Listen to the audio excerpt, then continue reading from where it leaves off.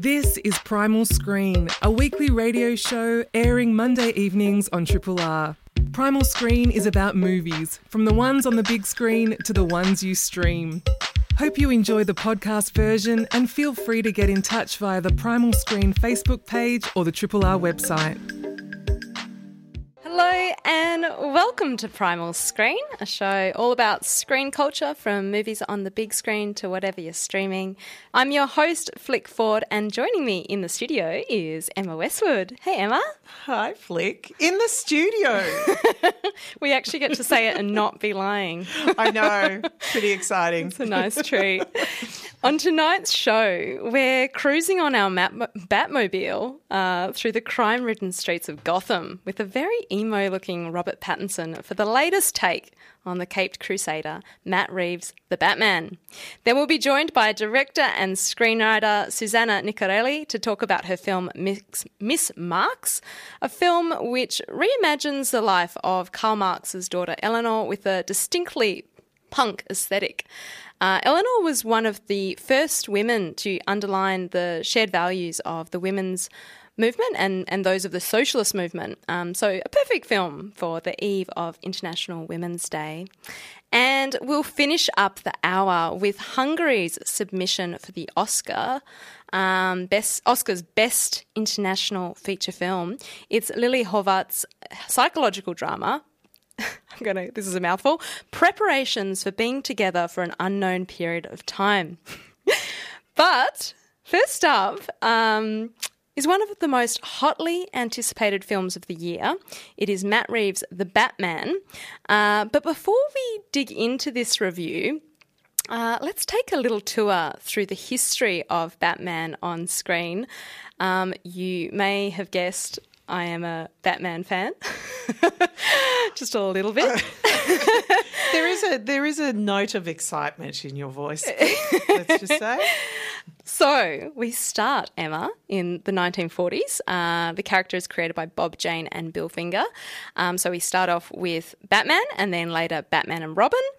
Then in the 60s, we have Adam West and Burt Ward stepping into the roles of Batman and Robin for a TV series that's eventually adapted into a 1966 film of the same name.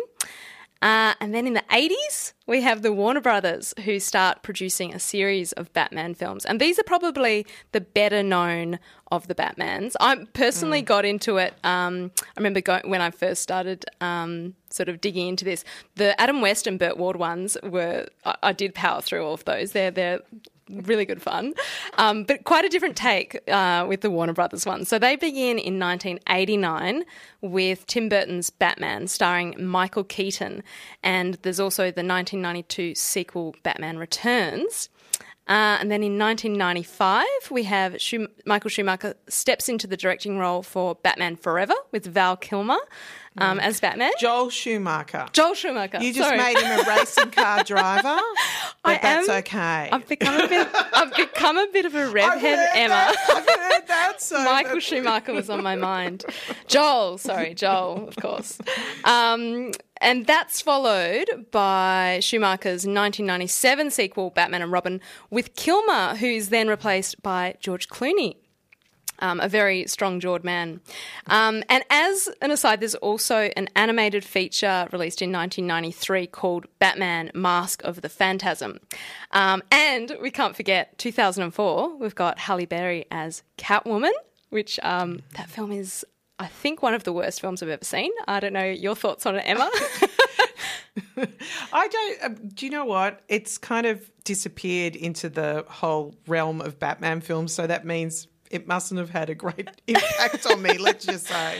Yeah. I remember Michelle Pfeiffer as Catwoman. Yes. I mean, that had an impact. Definitely, yeah, iconic. And Poison Ivy, played by, I've had a mind blank now on who played Poison Ivy. Now you've given me one. We'll look it up and we'll get back to you. Okay, I'll do that. And then in 2005, Christopher Nolan reboots the franchise with Batman Begins, starring Christian Bale, who goes on to star in 2 more films in what was called the Dark Knight series.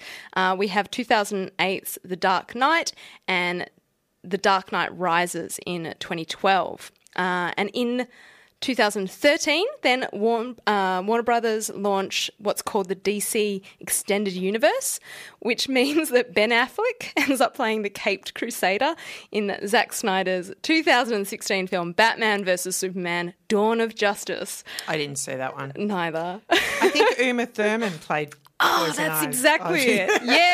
Yes. Thank you for looking that one up. And the following year, in 2014, Batman gets his own Lego movie, suitably titled The Lego Batman Movie. And then in 2019, Batman's nemesis, the Joker, gets his own movie in Todd Phillips' Joker, starring Joaquin Phoenix as the iconic villain. Amazing film. Yes. Yeah, I really enjoyed it. Actually, I was thinking about it a lot when I was watching Matt Reeves' The Batman. That doesn't surprise me. Yes. So, before we actually tuck into Matt Reeves' The Batman, Emma, do you have a favourite Batman? Of the Batman? Yeah. Like the person playing it, the actor playing it. Because I think this is... so Robert Pattinson is the 10th actor to play him, if we include every single screen representation. Do you know what? Nostalgia plays a big role in this for me. So Adam West, because I grew up, I used to watch Adam West on TV, as a kid in the, like, a wee kid. Like, I'm talking 3, 4. There was the cartoons and Batman in the afternoon. So, there's something about Adam West with Eartha Kitt as Catwoman that I absolutely love. But you know what? I was pretty impressed with Robert Pattinson. He does a good job. Hey, you know who he reminded me a bit of? I felt very strong Brandon Lee vibes from Robert Pattinson in the role. He's got this kind of slick black hair and often shirtless in his thinking scenes with these kind of slightly baggy black pants. And it just reminded me so much of The Crow and the iconography of The Crow and the way in which he's got a lot of very elaborate eye makeup when he's wearing the mask that isn't immediately rubbed off. So he kind of keeps it on and has a very emo or punky sort of gothic vibe going on. He does. He's very distinctly contrasted to Christian Bale, I felt. Yes. Because there was a confidence and a swagger about Christian Bale's Batman, or the Batman. They even called him the Batman in, the Dark Knight, and I think The Dark Knight Returns, but... Rises, sorry. I don't know. What was the Batman third one? Returns is the other. No, that is so. I got confused. I have to admit, I loved the Christopher Nolan reboot when it came out, and I thought, wow, this is really something. But then it sort of waned for me once it got to the Bane character. Really? With, See, I loved Tom Hardy as Bane. I couldn't understand him. I couldn't understand a word. And they covered his face, and he's pretty. You don't cover Tom Hardy's face, but for some reason, he often has a mask. Yeah, or is difficult Mad Max, to. Fury Road, mask. Or he's mumbling. He loves a good mumble. He loves it. He takes after the Marlon Brando school of acting. Absolutely. And actually, on the topic of voices, I feel like Batman often has a very whispery tone. Like Michael Keaton kind of typified the whisper, the Batman whisper. And we see it again with Christian Bale. And then I feel like, Pattinson is kind of returning a bit to it. He's very softly spoken. I mean, Batman's whole thing is that he doesn't carry a gun. Yeah. And I think Michael Keaton was the most surprising Batman at the time. Everyone was like, Michael Keaton? Mr. Mom? What is this? George Clooney seems to fit the role. The jaw, as you said. It's all about the jaw. And Pattinson's got the jaw as well. He does. Yeah. So, but I like that. I like the way that he could, because of the jaw, he can fill the Batman costume and be a presence as Batman, but when the costume is shed, he's a broken man. Like you said, that whole emo vibe. He's still young, the straggly hair, but as Bruce Wayne, he's very much the recluse.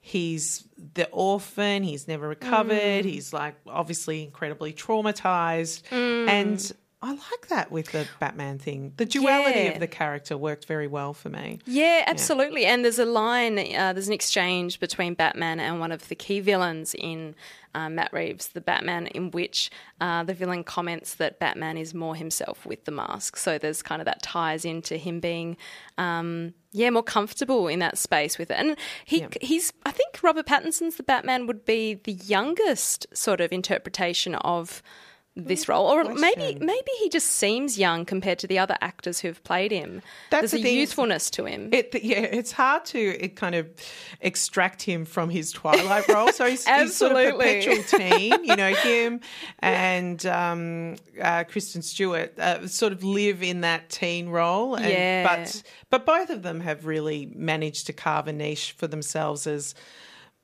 really amazing actors who can really do anything. Oh, absolutely. I love R-Pats. I'm a huge fan. I don't know whether I loved him in this. I think my favourite Batman is still Christian Bale. Really? I love the Christopher Nolan series of Batman. I got really into it. And I think for me, I was thinking about it, I liked the fact that it had, I don't know, it kind of tapped into broader narratives. I felt like this one is very detective focused, which is interesting because that's actually how Batman was first. Kind of a focus was on him being the detective role, and this film definitely leans more heavily into that.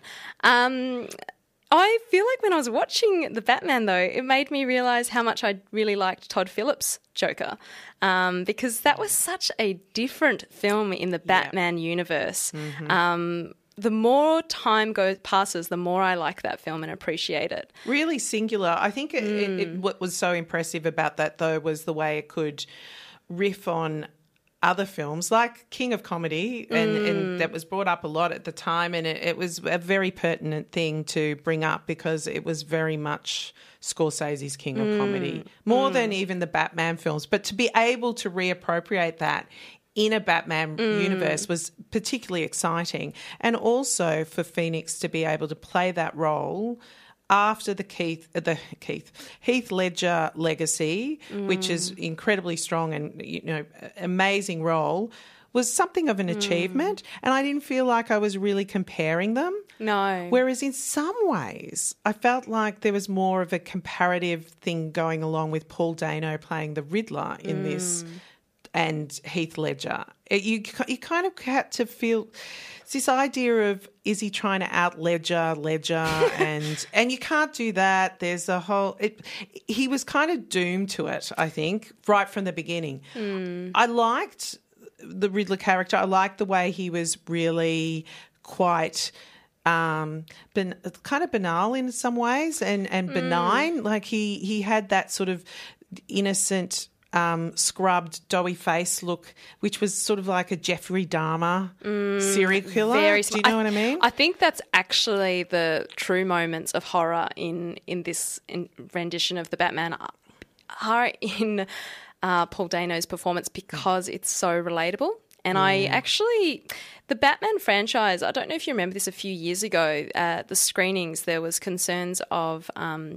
there was a shooting at one of the... That's right, there was. Yeah, and so I think it's an interesting... I won't ruin anything for anyone who hasn't watched the latest Batman, but there's a narrative within it that I wasn't sure how it really sat with that very real-life situation. I don't want to ruin anything. I'd be really interested to see what some of the comments are going to be over the next few weeks about it.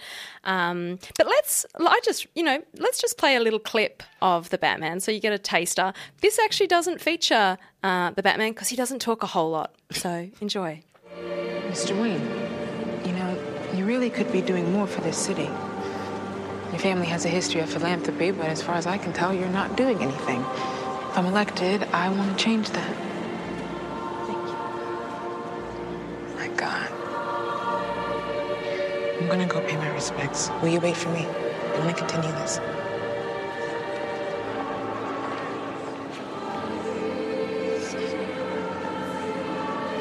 I'm sorry. Excuse me, Chief. So we've focused a lot on Robert Pattinson, but there's a whole bloody cast of stars in this film. Should we yes. go through them? So you've already mentioned Zoe Kravitz as Catwoman, or sorry, more precisely, Selena Kyle. You've also got Jeffrey Wright as Lieutenant Gordon. You've got Colin Farrell, an unrecognisable Colin Farrell. Totally as Oz. unrecognisable. I mean, you usually in this kind of made-up prosthetic world character actor thing, you kind of look for their eyes. Yes. And I couldn't even see him in the eyes. No. There's nothing there. I didn't recognise him at all, and then it was only afterwards looking through the cast, I'm like, oh, that was him. I only knew from basically just from the the promotion of the film. Yeah. But yeah, amazing. Yeah, absolutely. And we also have Paul Dano as the Riddler. As you mentioned before, John Turturro, I always pronounce Turturro. Yeah. Love him. Yeah, absolutely love him. Yep. He's a Falcone. Andy Serkis as Alfred. Who I thought was fantastic. Yeah, he was really well cast. Loved him. Peter Sarsgaard. I always love Peter Sarsgaard, but he's got a role. We've also got, I won't mention too many because I feel like it might give away some twists and turns.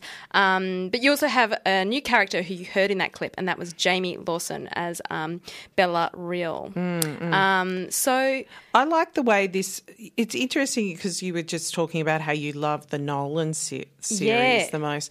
Like I said, it kind of petered out for me. But when The Dark Knight came out, I was really quite blown away by it. And I love the kind of Harvey Dent Two-Face character, how he was broken down. It had a really good character arc. I still think that's got the strongest storyline arc. I didn't like the Batman voice. That's Christian Bale as the Batman. Well, listening back to that after watching RPAT, I much preferred what RPAT was doing. I also felt The Dark Knight, despite the fact that it's called The Dark Knight, felt light compared to the Batman. I disagree with you on this. I felt that this one there's some real moments of horror. I didn't like this one at all. You didn't like it at all? I felt this one played out like film. This was film noir for me. Very film noir. Yeah, and I see that with Yeah. Selena especially. She's got some wonderful imagery there. But no, I didn't like this. And mainly at night. Yeah. Mainly at night. And even the daytime scenes whereas there were, very sparkling sunlight days in scenes in The Dark Knight, that just didn't occur in this. Not that that's something wrong with The Dark Knight, not at all, but it's just a definite point of difference. I was longing for a bit more moments of light relief in terms of the actual... Oh, sorry. Flick's somehow queuing up DJing the next. on the side Yeah.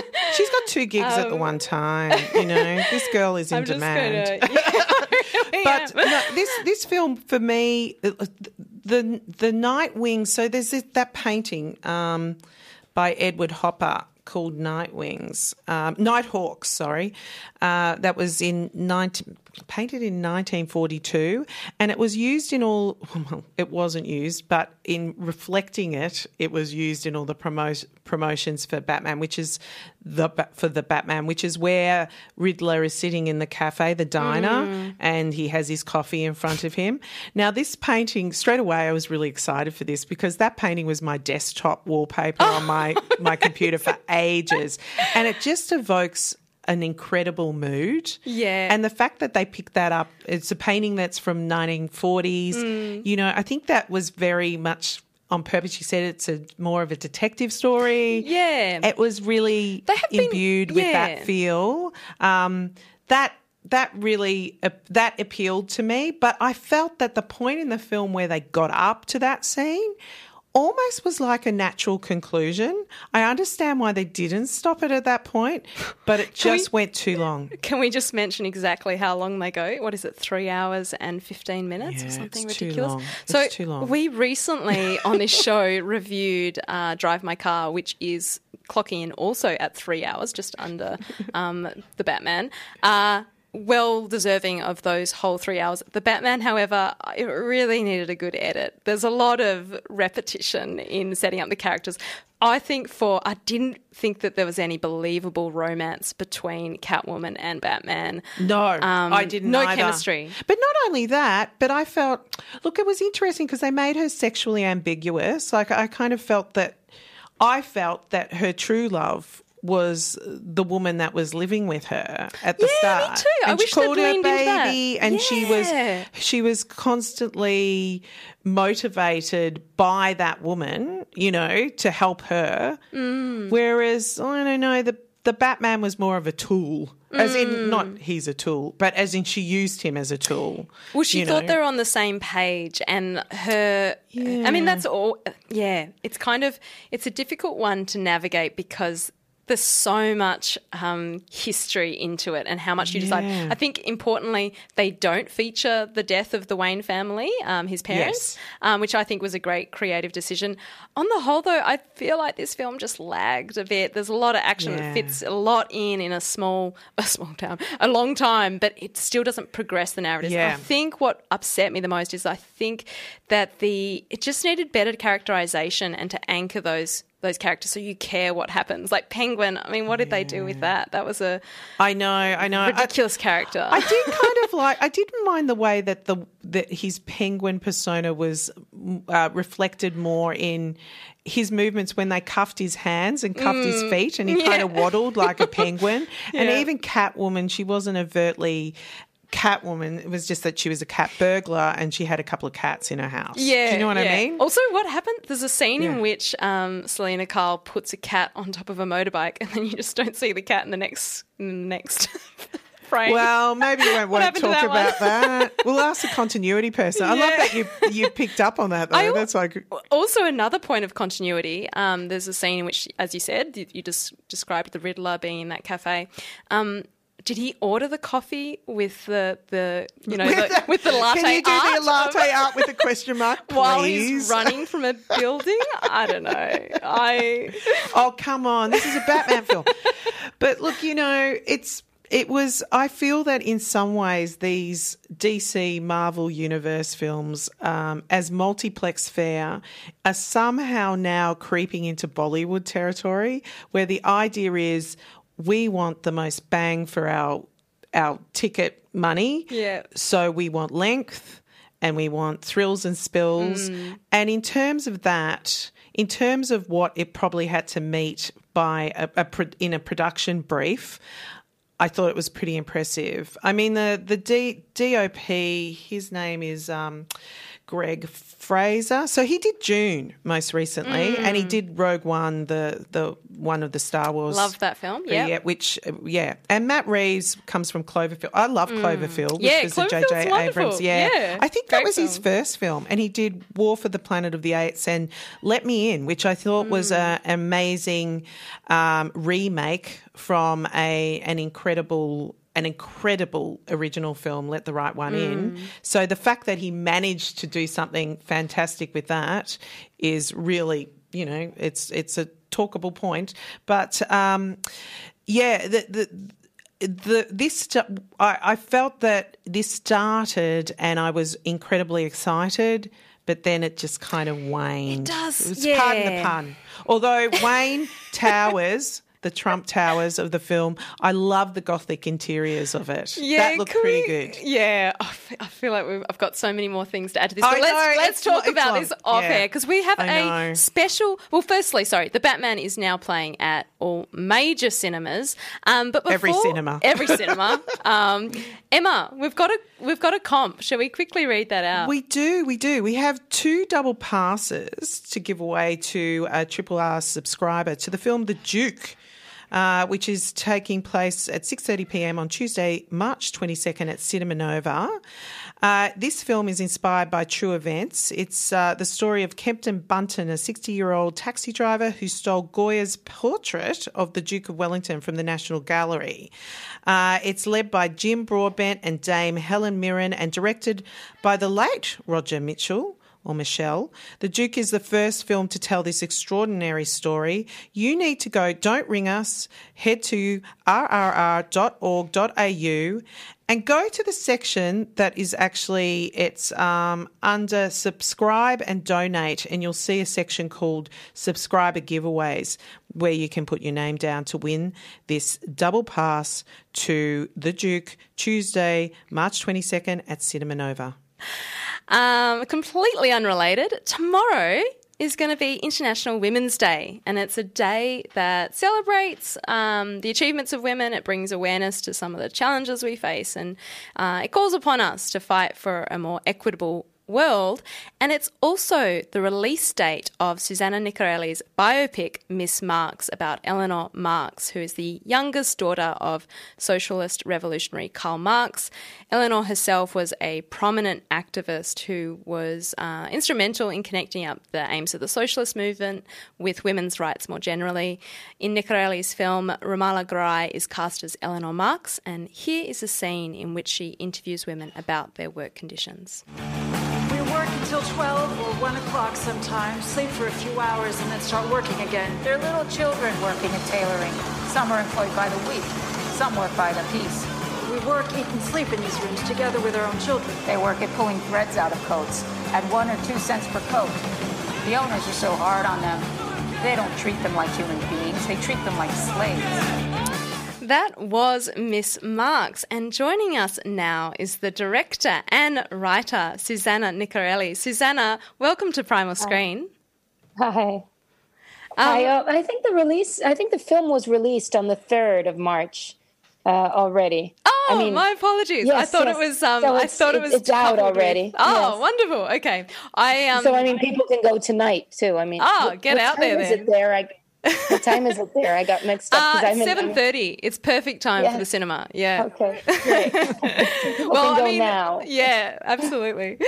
So the subject of your film, Eleanor Marx, she's a fascinating historical figure, and of course, very worthy subject of investigation. But what was it that sort of first drew you to her story? Well, of course, she's a very strong and important figure. She's a revolutionary. She followed her father's thought. She was the youngest daughter of Karl Marx. And she followed her father's thoughts, but also she was a great communicator. And she fought for the workers' rights, but for women's rights and for children's rights. I mean, the clip you put on was about this. And that's interesting because a lot of mainly the main battles against child labor were conducted by socialist women, which is very interesting.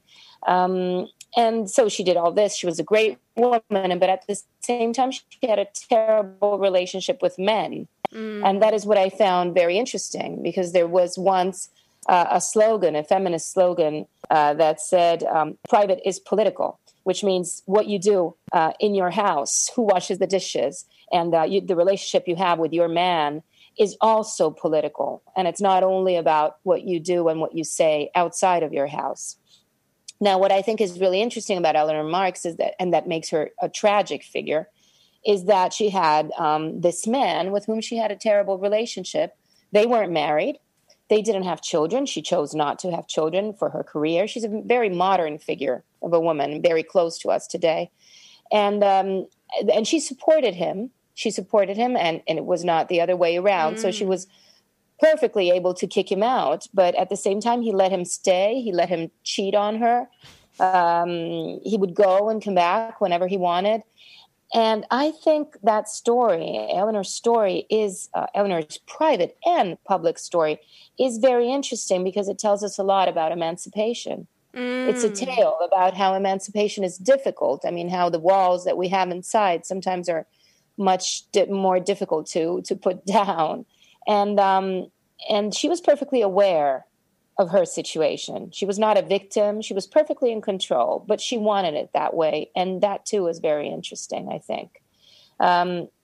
She was, in her own way, in love with this man. And that, too, is interesting. There was the relationship of dependence.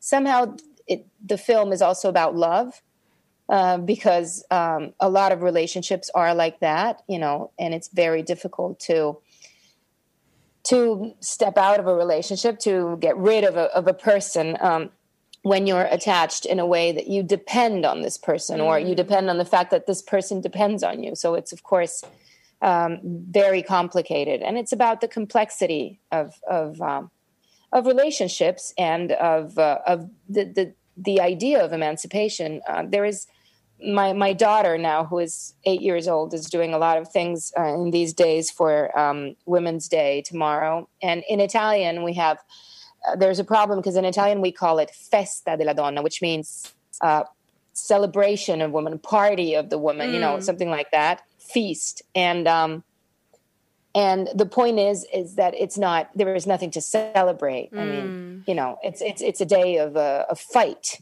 and that's what Marx too says in one of the few scenes where you see him in the film.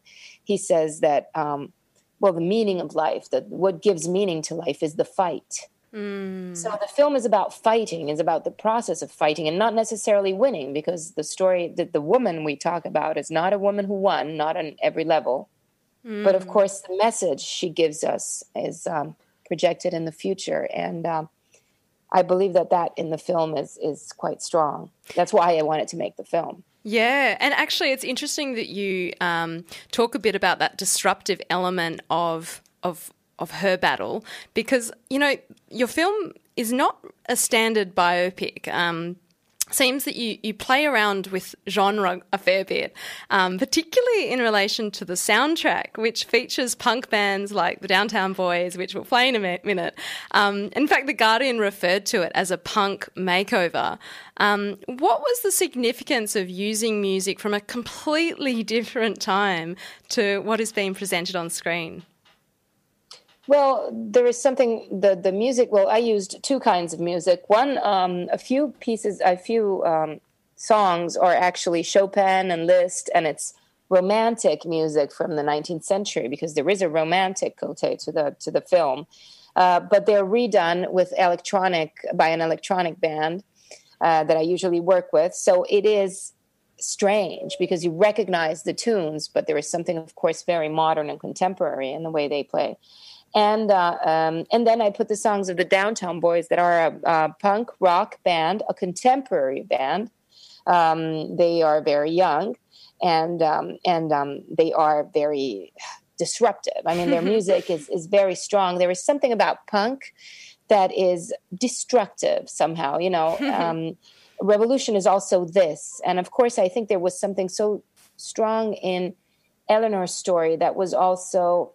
I mean, she was also self-destructive, and her message was also destructive somehow.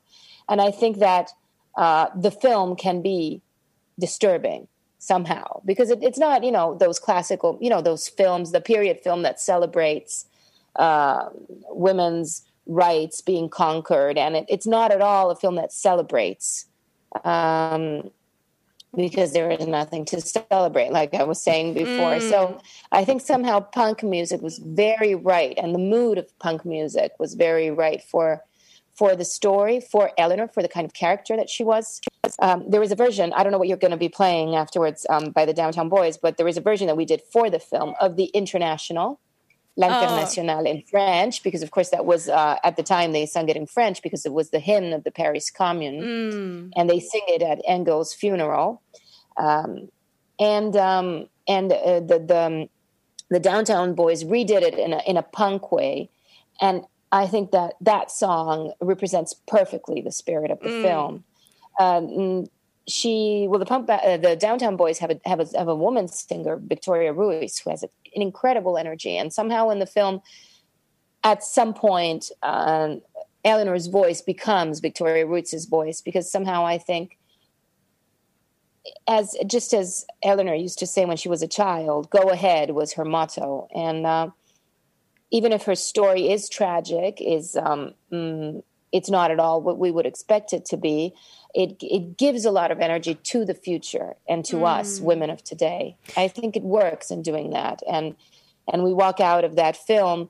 I hope young people, young women and young men walk out of that film wanting to change the world. And that's that. I mean, if it works, it's really, I'm very happy. I've done my job. Absolutely. That punk aesthetic, it's also very present in your film Nico, 1988, which focused on the Velvet Underground singer and countercultural icon.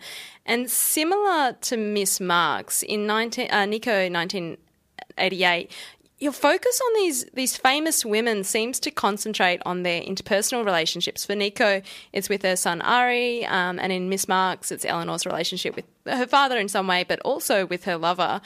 I imagine creating a film based on a real-life person comes with a tremendous amount of responsibility. Does focusing on the interpersonal relationships help you to kind of craft these icons into more relatable figures? Well, first of all, something that I always say is that I make films for men. I make films for fathers, brothers, husbands, and male children, and sons. So it is. I think these films say something about the way we relate to men. Both of them say something that it hasn't been quite said until now, and that's what I really want to do. I mean, when I think about the people I want to see the film, of course I want women to watch these films and to identify or not with my characters, because they're very complicated characters. I myself don't identify with them all the time. But I also really want the men to watch these films. and because there is something that I say in these films that I think they should know. And because there has always been a way of telling the story of women, which is, I think, very distant from what we really are. And it's not only something about us that I want them to know, but it's something about the way we see them. Mm. I mean, I think for Miss Marx, fathers of girls will watch this film and walk out knowing things that they didn't know before. I mean, the way a daughter looks at you, the way a daughter forgives you, the way you can disappoint her, the way you can crush her, maybe. And same thing for the husbands, of course, bad and good husbands. But why I choose to tell the stories of these women is because, well, first of all, I'm a woman, and just as a man director, I tend to choose women characters because I identify more easily in them. And that's quite normal. I mean, you usually don't ask a man, why do you tell stories of men? Well, that's just, it's normal. Mm. Characters can be female and male. So, of course, I identify more easily in them. Of course, I think there is always, when I choose these characters, I want to make justice. I want their story to be told in the right way. Mm. Because there is always the feeling that, for example, with Nico, what they said about her all the time, Andy Warhol himself, she became a fat junkie and she disappeared. So after when she was in her 30s, people would say, oh, she wasn't the beautiful supermodel anymore. She just disappeared, which is not true, because Nico in her 30s and 40s composed wonderful music, which influenced a lot of the music in the 80s. She had found herself. She had found the way she wanted to be somehow. And she always said that she wasn't happy when she was the super top model and singing with the Velvet Underground. But everybody seems to know only that part and to assume that she was unhappy for the rest of her life, which is not true at all. She rebuilt her relationship with her son. So, of course, I mean, I tried to do a biopic that goes in the opposite way. Usually biopics are like that. You're really famous and then your life goes down and you're depressed and that's over. While it was completely the opposite. She was much happier when she was less famous. And that's what I found interesting. About Eleanor Marx, I remember when I chose to make the film about her, I read in a book, in 2 sentences, they said, oh yeah, Marx's youngest daughter, such a good feminist, such an incredible feminist, but then she ended up just like Madame Bovary. Which sometimes it is true in a way. I mean, and she translated Madame Bovary and she brought it to the English audience. She translated Ibsen, and for her it was extremely important to tell these stories of women because she thought that telling the stories of women was political. I mean, it was something that could bring on liberation. She believed a lot in the power of art, in the political power of art, and I believe that too. So, but it's true that then somehow her life, in a way, if you look at it, ended up like the life of any woman in the 19th century novel. She was an Anna Karenina. She was a Madame Bovary. But then again, things are much more complicated than that. And maybe it's also what we kind of expect from these people, for them to be flawless and perfectly live by the values that they're promoting. And, we are all just human. And that's a huge mistake. That's a huge cliche, and it's a huge mistake. Marx himself in the film talks about also Marx's shortcomings. Marx himself, had a complicated private life, and what is interesting is this makes them human. It just brings them out of the history books, and they become one of us. I mean, they become like us, and that's what is interesting. I loved working on this film because I loved working on the material, on the letters, for example. The letters. So a lot of dialogues in the film come directly from the letters. And because there was no need to make them more modern or more, because they were just so. You realize how close they are, the way they suffer, their irony, the way they communicate. And so we tend to consider the 19th century so far away, but it isn't. Well, you definitely... And what is fun when you write a script, about somebody who's really existed, is that you work on these facts and then you choose. I mean, you can't change it. You can't change their story. I couldn't have her kick out Edward of the house and just go on with her life. I couldn't do that because she didn't do that. So I just had to deal with it. Yeah, well, you managed to inject your own take on it for sure. And if you've just tuned in, we've been speaking with the writer and director of Miss Marx, Susanna Nicchiarelli. Susanna, thank you so much for joining us. It was an absolute pleasure to chat with you. Miss Marx is out now at all major and independent cinemas. You're listening to Primal Screen on Triple R. It's now time for our final review of the night. This is a film that has been described as a clever, uncanny love story. It is Lily Holvart's rather ridiculously titled Preparations for Being Together for an Unknown Period of Time. Natasha Stork plays Marta, a Hungarian neurosurgeon who, after meeting fellow brain specialist, the brooding Janos, played by Victor Bodo, at a conference, she travels to meet him at a special rendezvous. The only thing is, he doesn't show, and when they later run into one another, he has no recollection of their romance. Here is a short clip. Oh, we actually didn't have a clip. Yeah, sorry. Here is Emma. You know why I didn't? We could get you to recreate it. The reason I didn't select a clip for this, I looked through it, and it's very visually conveyed, this film, and I find it always tricky. I love it when I'm watching it, but then I am like, how do I get a bit of dialogue? Because it's so much communicated in these glances across streets and across... Not good radio, is it? And across like medical conferences. It's not good radio, unfortunately. Medical conferences.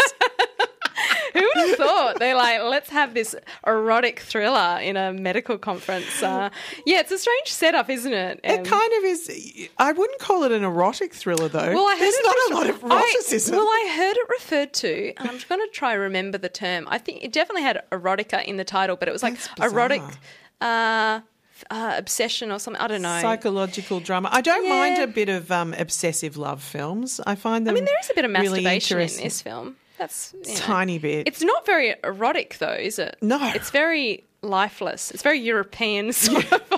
Well, like that particular kind of European cinema where people have sex like robots. You know, that kind of, And then there's the other kind of European cinema. Yeah, so. I thought I'd better clarify which one I was referring to in case we get calls. I think this film, if we wanted to have something that was more different to Batman, we'd probably have trouble finding it.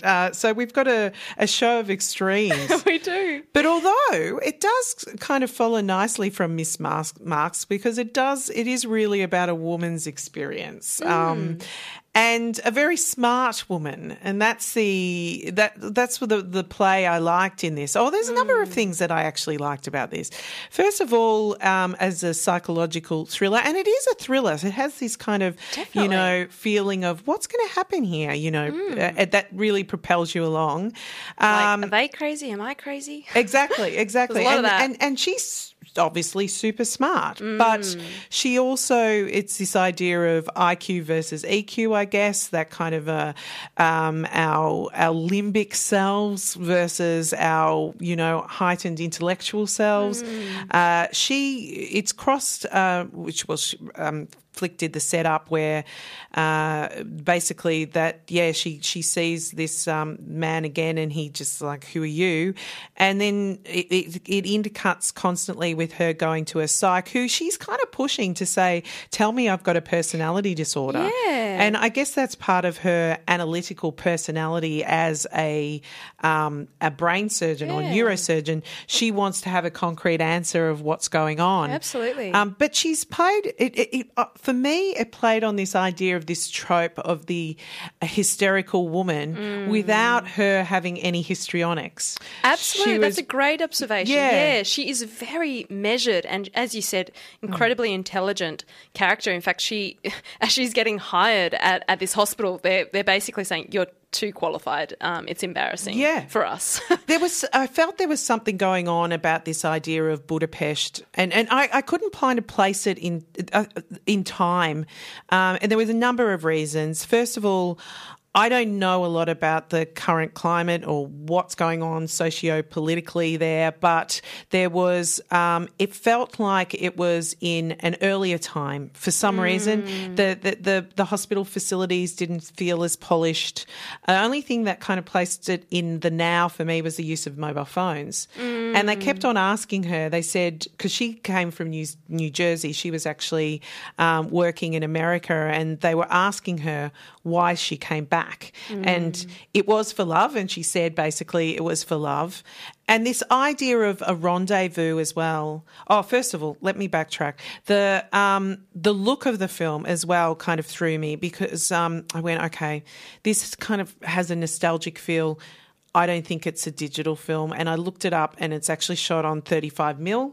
So that nowadays, subconsciously, I don't think even if people were to pick it, it plays out on this is another time.